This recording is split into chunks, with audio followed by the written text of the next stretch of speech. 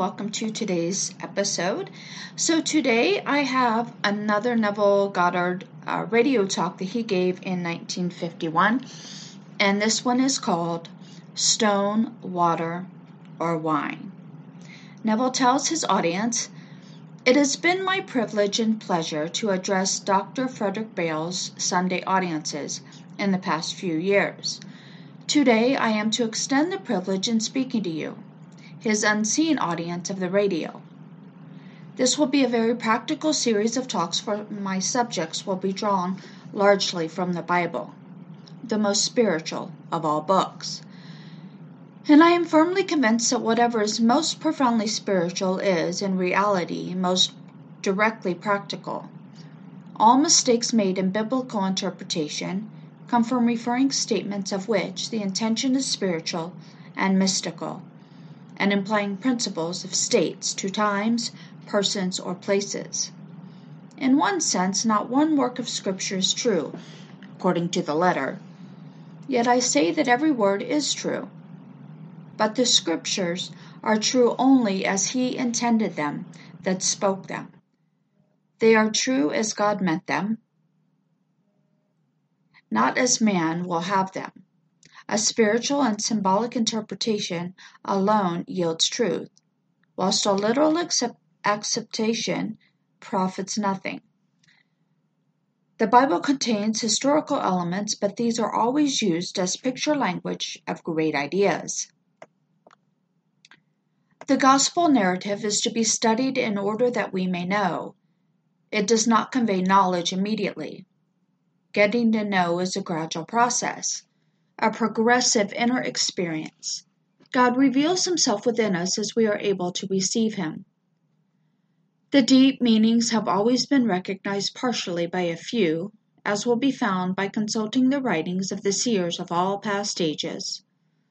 In assigning to the Bible its proper meaning, it is necessary to remember that in mystical scriptures it deals primarily not with material things or persons, but with spiritual significations.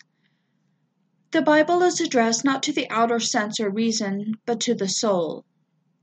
Its object is not to give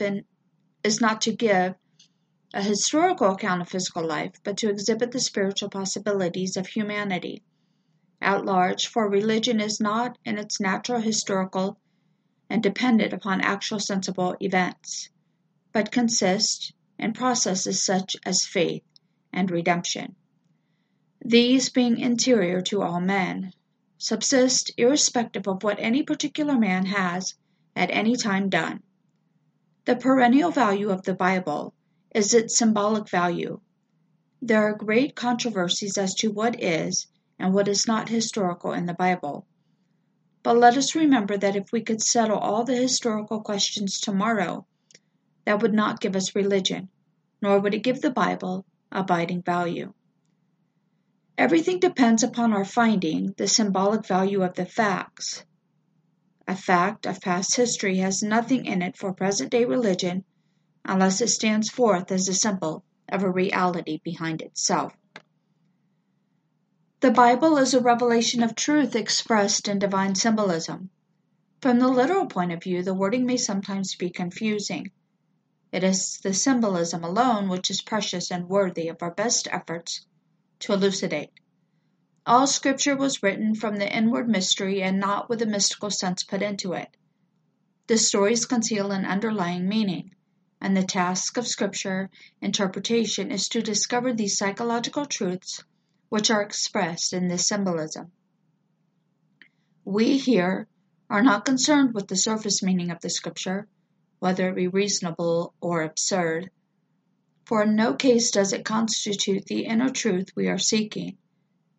Throughout the centuries we have mistakenly taken personification for persons, allegory for history, the vehicle that conveyed the instruction for the instruction itself, and the gross first sense for the ultimate sense indeed.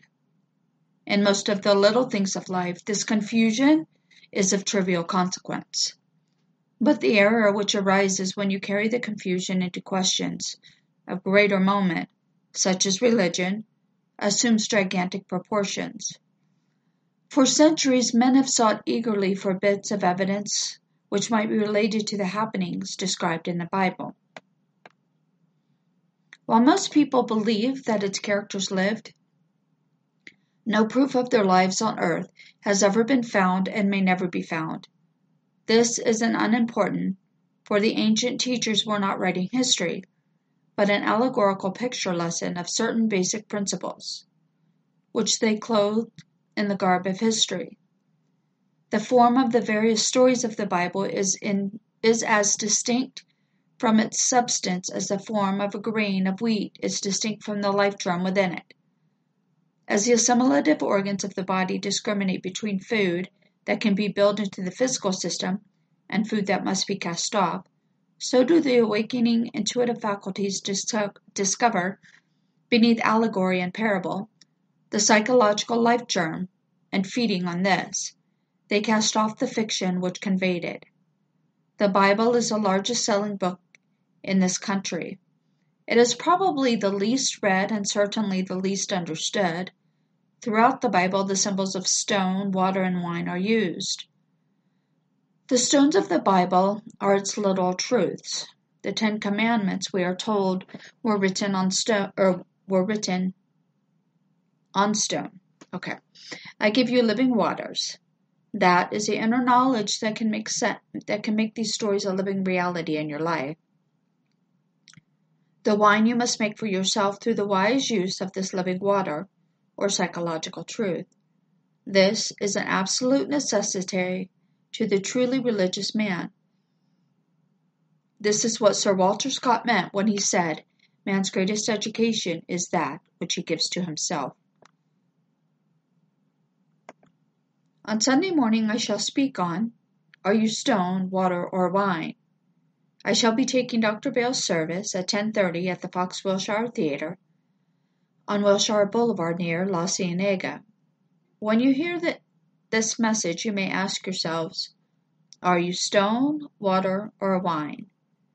You may judge whether your understanding of the Bible is merely literal, psychological, or truly spiritual, and then therefore profoundly practical.